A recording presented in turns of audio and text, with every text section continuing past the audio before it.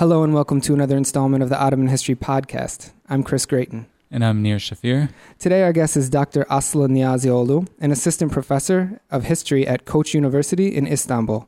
Dr. Niyazioğlu, thanks for coming on the podcast. Thanks, Chris. Great to be here. We have a really exciting topic for the listeners today, dreams.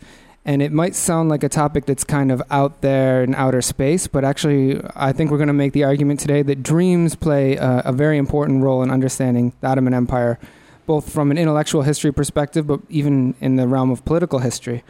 In our previous podcast on Evliya Çelebi, we actually talked about how Evliya justifies his journey with this sort of dream where he has a mandate from the prophet to have travels.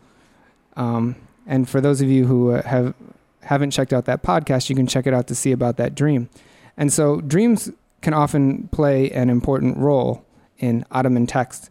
And I guess the first question I want to ask you, Dr. Niyazioğlu, is what is the significance of dreams as a topic of historical study? I work on biographers, late 16th, early 17th century, and I look at the lives of the ulama, Sufi sheikhs, and the poets they narrated. And if we were to visit Istanbul in 17th century with one of them, early 17th century, walked on the streets, we would have probably heard many dream narratives in madrasas among students, in Sufi lodges between a disciple and a Sufi sheikh, in gardens among friends, because this was a world where dreams were precious. Not all dreams were trusted, but some were valued as divine messages. And they were shared orally, and also some circulated in written texts. So here we have dream records in chronicles, in biographical dictionaries, dream diaries, Sufi diaries. So as someone living in the 20th or 21st century now, I guess is where we are, how did you get interested in Ottoman dreams? What drew you to this topic? Biographical dictionaries are very, very precious sources for me, because here I have the lives of the ulama, Sufi sheikhs, poets, life by life, as narrated by their biographers. And I wanted to see how they narrated these lives. What did they want to tell about their contemporaries? And one thing that appears not often, but in significant junctures of these life stories were dreams. And we do not today, many of us don't narrate dreams as a part of short biographical entry. So I was curious. I wanted to see why they put them here. So dreams maybe are one way of accessing mentality or sensibilities of people in that period. Of course, there are many, many different ways of working on dreams, reading dreams. But for me, what was important is why narrate a dream story when narrating a life story? So what does this tell us about, the mentalities of the people, the way they looked at the world? So what did you find? I mean, what stories emerged? What patterns came out? Mm-hmm. One of the first things that I was curious, whether there was a certain theme that occurred frequently in these texts. Historians of medieval hagiographies have shown that hagiographers did not include these dreams randomly. And interestingly, in Ottoman biographical dictionaries, most of the dreams are about careers. Should I be a Kadı? Should I leave the ilmiye and become a Sufi sheikh instead? Or the dream of Evliya Çelebi, a different kind of life writing, why did I become a traveler? Or the architect of Sultanahmet Mosque complex, why didn't he become a musician but later became an architect? So many of these dreams were about career decisions. That's interesting because we have sort of an older word for career in English, vocation, a calling, and we don't use it as much now that people have like 25 jobs in their life in the new capitalist economy, but it's interesting to sort of think about it in that way. Can you give us some examples so our listeners will have a notion of what are these dreams? How did they narrate them? What kind of information did they provide? Are there one or two kind of examples that stand out to you? Mm-hmm. So these are very brief texts. In any way, they appear in 5 or 6 page entry the most. And they always tell what happened before the dream, the context of the dream. Where is that person in his life? And then the dream is introduced, and after the dream it tells what changed in that person's life. So usually the dreams in a biographical entry both separates and joins two phases of a person's life before that career. One of them that I very much like and continue thinking about it is the dream of a prominent Sufi sheikh, Hüdayi, early 17th century Istanbul. In his dream, he had it when he was a deputy judge and a müderris in Bursa, a young man, and he dreamt of hell and he saw his own professor there in hell, and that's why he left his career in the ilmiye and then sought the Sufi path. They do sometimes show a very darker world, very critical of their lives, and it was recorded, narrated by a Qadi biographer. So why do you think there is this emphasis on career? I mean, these career dreams, these career transformations? Maybe it should not be surprising. I mean, because when you read these biographical dictionaries, you realize how much they are about positions, which position one took, when, through which social networks. And that's why actually I wanted to work on dreams, because, for us, dreams are a different world. So I wanted to see something different about their lives. And, well, surprise, surprise, dreams were also about the careers, especially late 16th, early 17th century Istanbul and the Ottoman Empire, a time when a very bureaucratic, hierarchic world was being formed. And these men, the writers of these works, the readers probably, as I understand from very few readership records, and the subjects were integrated into a very centrally regulated system of appointments. So what is the underlying belief here about dreams?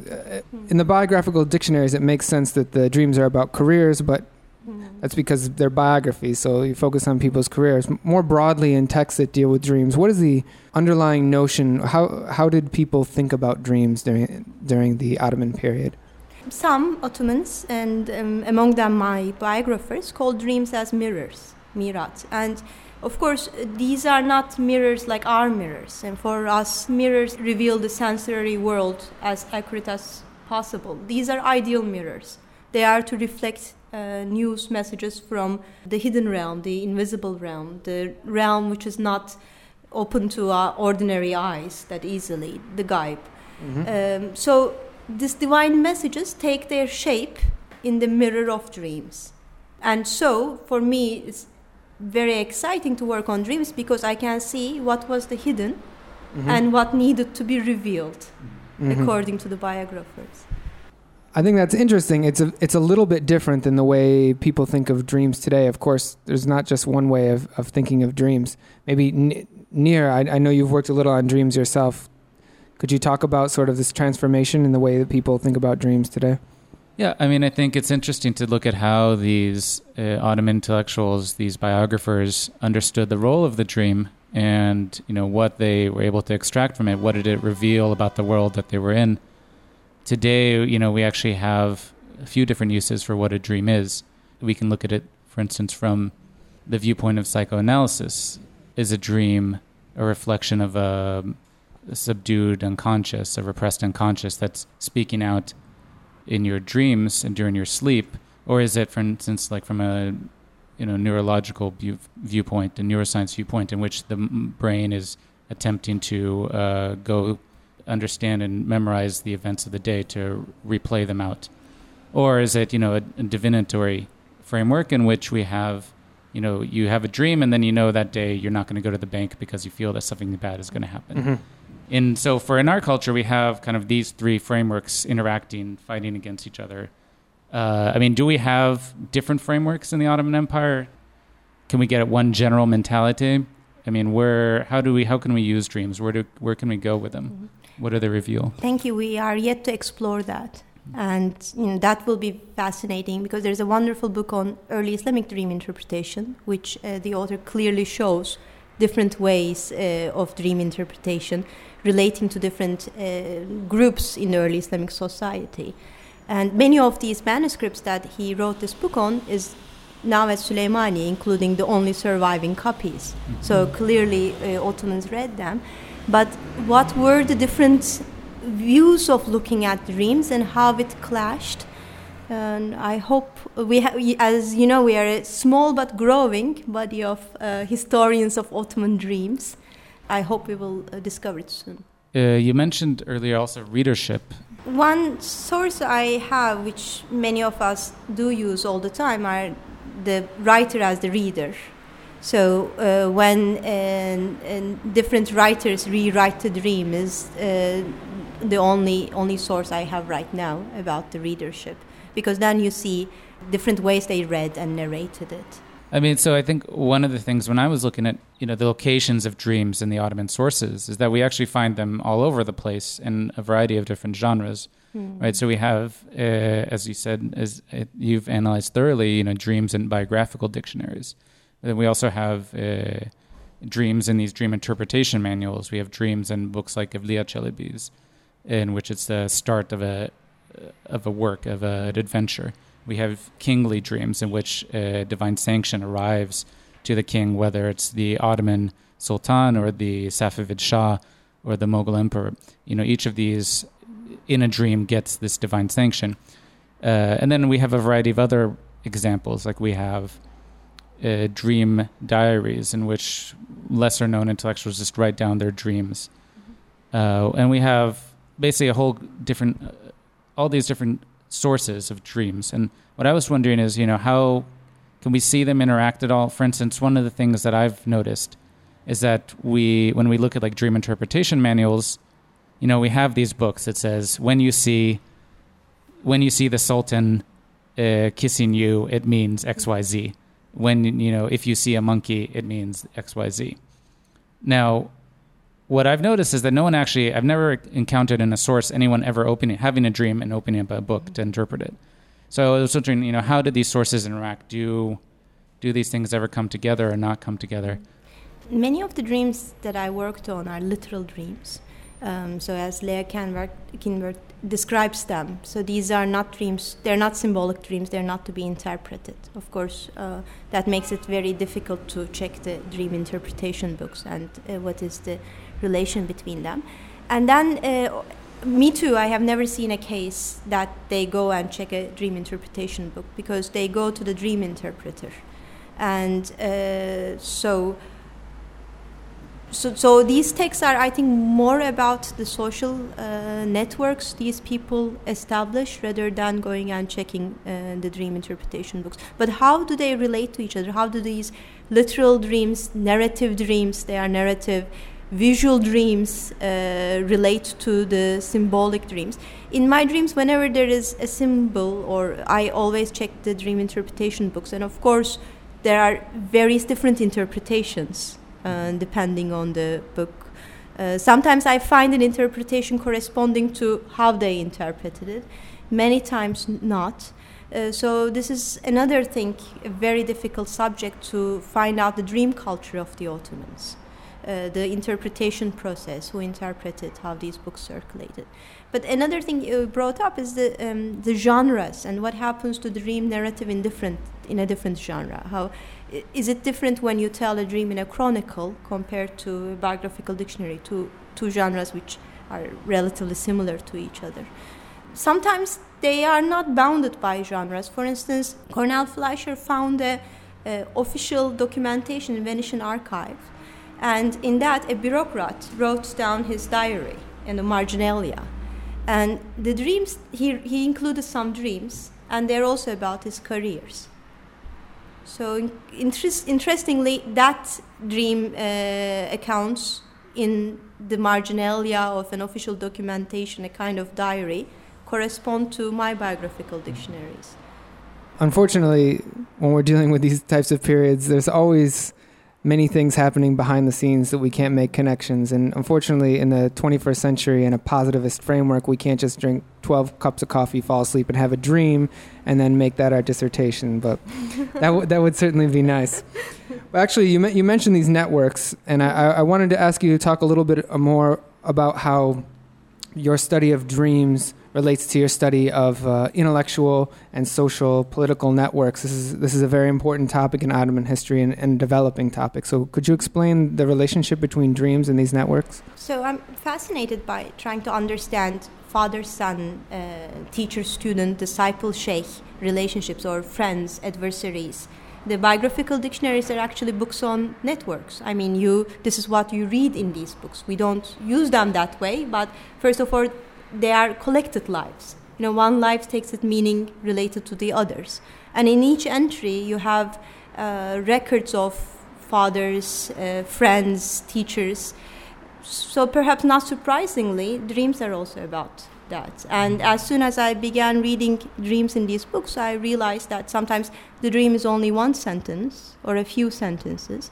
And who shared it, who listened to it, who interpreted is much longer, narrated more carefully, more in detail. And another thing I discovered is biographers are very selective in the kinds of networks they wanted to promote in these dream narratives. So, for instance, if a biographer writes about the ulama and Sufi sheikhs like Taşköprüzade, most of the dreams are ulama dreams interpreted by Sufi sheikhs. So the book unites ulama and Sufi sheikhs, the dream unites ulama and Sufi sheikhs. I mean, to go back to this issue of interpretation, I mean, so when people do turn to interpreters, I mean, is there points where they get wrong interpretations? Do they go to different people, or do they just go to one person for an interpretation? Is it clear to them what the dream means? Was there a type of pluralism in the way that legally people could go to one mufti if they didn't get the right answer from, did you have this sort of same kind of forum shopping? The stream of Evliya Çelebi, for instance, he has two interpreters.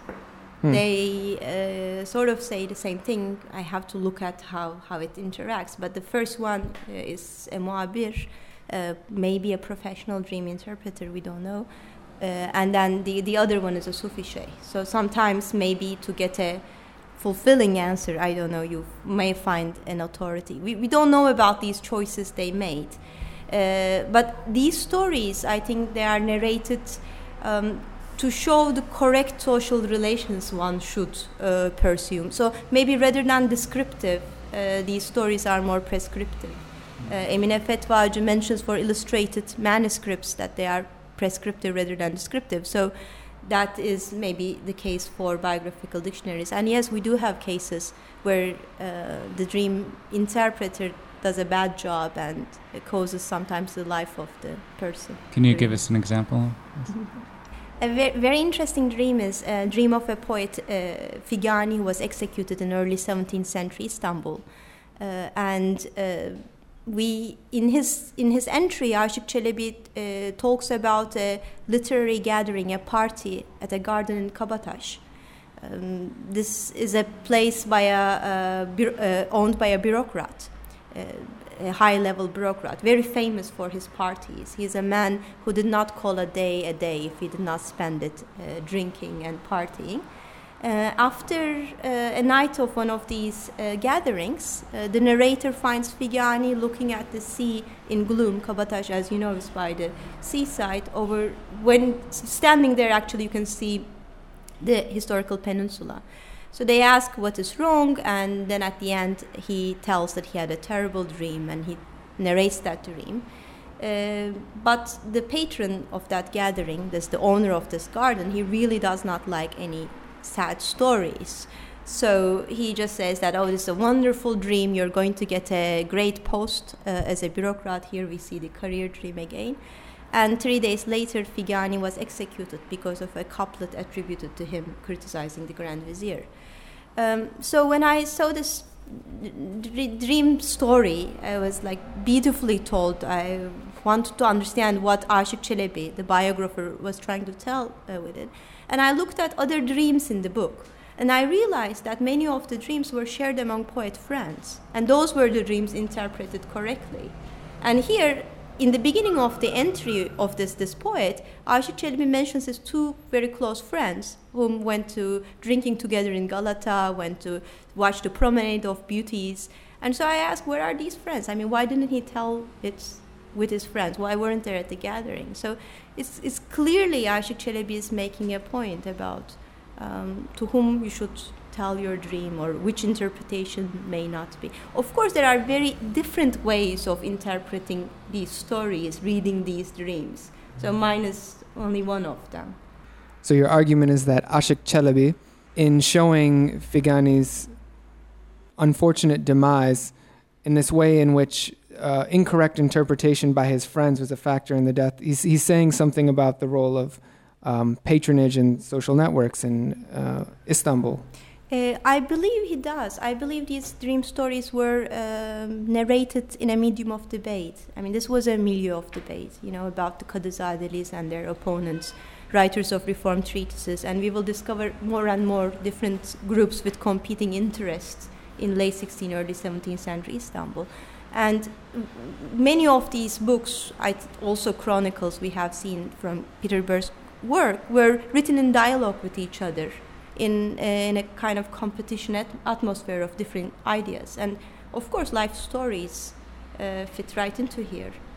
Which life to follow or which life you should avoid, they were very much interested. And dream stories were also a part of that medium of debate, I think. I mean, speaking of changes, if I remember correctly, you've also worked on Atai's biographical dictionary. And so are there differences between the use of dreams and like Ashik Chalabi's biographical dictionary and Atai's biographical dictionary? Is it the same type of career dreams that are illuminated? Do we get different lessons from them? Yeah, Ashik Chalabi is a biographer of poets, and he wrote in mid-16th century. He's a Kadı. And Atai is an early 17th century biographer. He's also a Kadı, and he wrote a biographical dictionary of the ulama and Sufi Sheikh. They are both amazing people, and their works are very difficult to read because of the style they use, but really worth that great effort. One thing Ashik Chalabi's book has, which Atai does not, and we have some of these lives that Ashik Chalabi told and Atai retold. And Atai had one of the copies of Ashik Chalabi's works, so we know that he read, and he even took some notes. Is that related to your podcast on the boys and the beauty, is that Ashik Chalabi talks about them. And in Atai's case, the dreams of the beloved, in some cases, turns into dream of a Sufi Sheikh. So this is one of the differences that I saw. But of course, we don't know whether this is the difference in period, in milieu, or this is a difference between the differences between the biographers or the works themselves. But it is possible. This is so one wonderful thing of working dreams in biographic writing, is that you can look at the same dream written by different authors over some time. Not very long, not 100 years, but 2 or 3 generations. So you can see what happens to a story with each generation. And I think that gets back to our larger question that will remain unresolved for now, which is how the authority of dreams and the dream sphere have changed and sort of the meanings of dreams in society, both in terms of thinking about transformations in approach to knowledge, the rise of scientific thinking, but also this interesting question of Sufi mystical religious authority versus other kinds of religious authority that come to the fore during maybe later periods of transformation. And that would be a very fascinating avenue of discussion for other scholars. So one of the things, for instance, that I've noticed from my own research is that when I looked at these works that are we can call them taxonomies of the sciences or descriptions of the sciences, is that they actually give a rather significant portion of their descriptions to the science of dream interpretation, ilm ta'bir. And you can actually track how this changes over, let's say, the 15th and 16th centuries, starting with, say, like someone like Abdurrahman al-Bastami, who takes this genre from the Arab philosophers of the 10th and 11th century and kind of greatly expands it and turns dreaming into this very important source of prophetic knowledge. And dreaming, in this sense, he devotes multiple chapters to dreams, to the importance of dreams, of figuring out which dreams are correct and which are not. And, and then when we jump to, let's say, a century later, we go to Tashkuprazadeh, and we look at this Miftah al-Sa'ada, which is, again, this huge collection of all the sciences, all kind of descriptions of knowledge in the world. We see actually a rather radical shift in what it means, what dream interpretation can mean and what it can do. dream interpretation in Taşköprüzade's understanding has no prophetic capabilities. What you have is the point of, he actually gives 3 examples of what dreams are supposed to provide. One, they're basically supposed to give you moral guidance. He gives an example of a muazzin who was basically during Ramadan giving the morning azan too early and therefore depriving the pious believers from a set amount of extra food they could have eaten or sleep they could have gone in. And then he has a dream in which he finds this out. In an even funnier dream, there's this man who is in the marketplace and he has this horrible dream of oil being reinserted into an olive. And he doesn't know what to do with this, and he goes around, then he gets interpreted, and it turns out that the interpretation is the one who is underneath you, who's sleeping underneath you, is your mother. And it turns out that he had been sleeping with his mother the whole time. He had bought a slave from the market. And it turned out that somehow his mother had been captured by slavers, and he had bought her and had somehow not realized until this moment of the dream. So this is a little Freudian. This is actually quite Freudian. Quite interesting. This is actually the only Freudian example that I've had. Okay. But then again, it's not even an Well, it's unclear what's good. He didn't kill his father. He's not trying to kill his father. I mean, the point Taşköprüzade is trying to get across is the point of a dream is that it can make something seemingly obvious, the fact that you're sleeping with your mother, all of a sudden become clear. I mean, it's quite an odd thing. But you see the shift. And then you eventually, when you get to other people like Nevi and other writers, you get the reincorporation of Bistami's framework.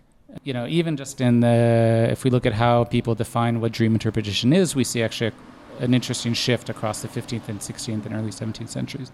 And I think it continues to develop until the early 19th century. I'd like to add something about biographical dictionaries. When you look at the earlier dream narratives, say Ghazali's Ihya, a very famous work for the 16th century Ottomans, here you see dreams, news from the hereafter. Someone dies and comes back in a dream of a friend and tells what happened to him. For some reason, Ottoman biographers or Ottoman authors were not that interested in these kind of accounts. They did not include them, although they were reading Ghazali's Ihya very much. Another difference in biographical dictionaries, of course, we don't know these works that well. There aren't that many studies from Arabic and Persian, but you have dreams where someone else has a dream about the subject of the biographer. In the Ottoman biographical dictionaries, many of the dreams I work with are the dreamer is the subject. So the one sees it. So I think also this might be an important shift. But of course, we have so little work done on these sources. These are just impressions I had. Well, I hope today we've made the case that dreams are not just a marginal subject, but at the center of a lot of what's going on in at least early modern Ottoman texts. And I think we've given a pretty interesting discussion. I hope not too many of our listeners have fallen asleep and had some kind of weird dream while we were doing this. And I want to thank you, Dr. Niyazioğlu, for coming on the podcast. It was a pleasure to have you on. Thanks so much, Chris, and Nir. And I want to thank Nir. Thanks for coming and bringing your exciting new research to the table. For those who are interested in finding out more about this topic, we're going to have a select bibliography on the website where you can also leave your comments and questions. That's all for this installment of the Ottoman History Podcast. Until next time, take care.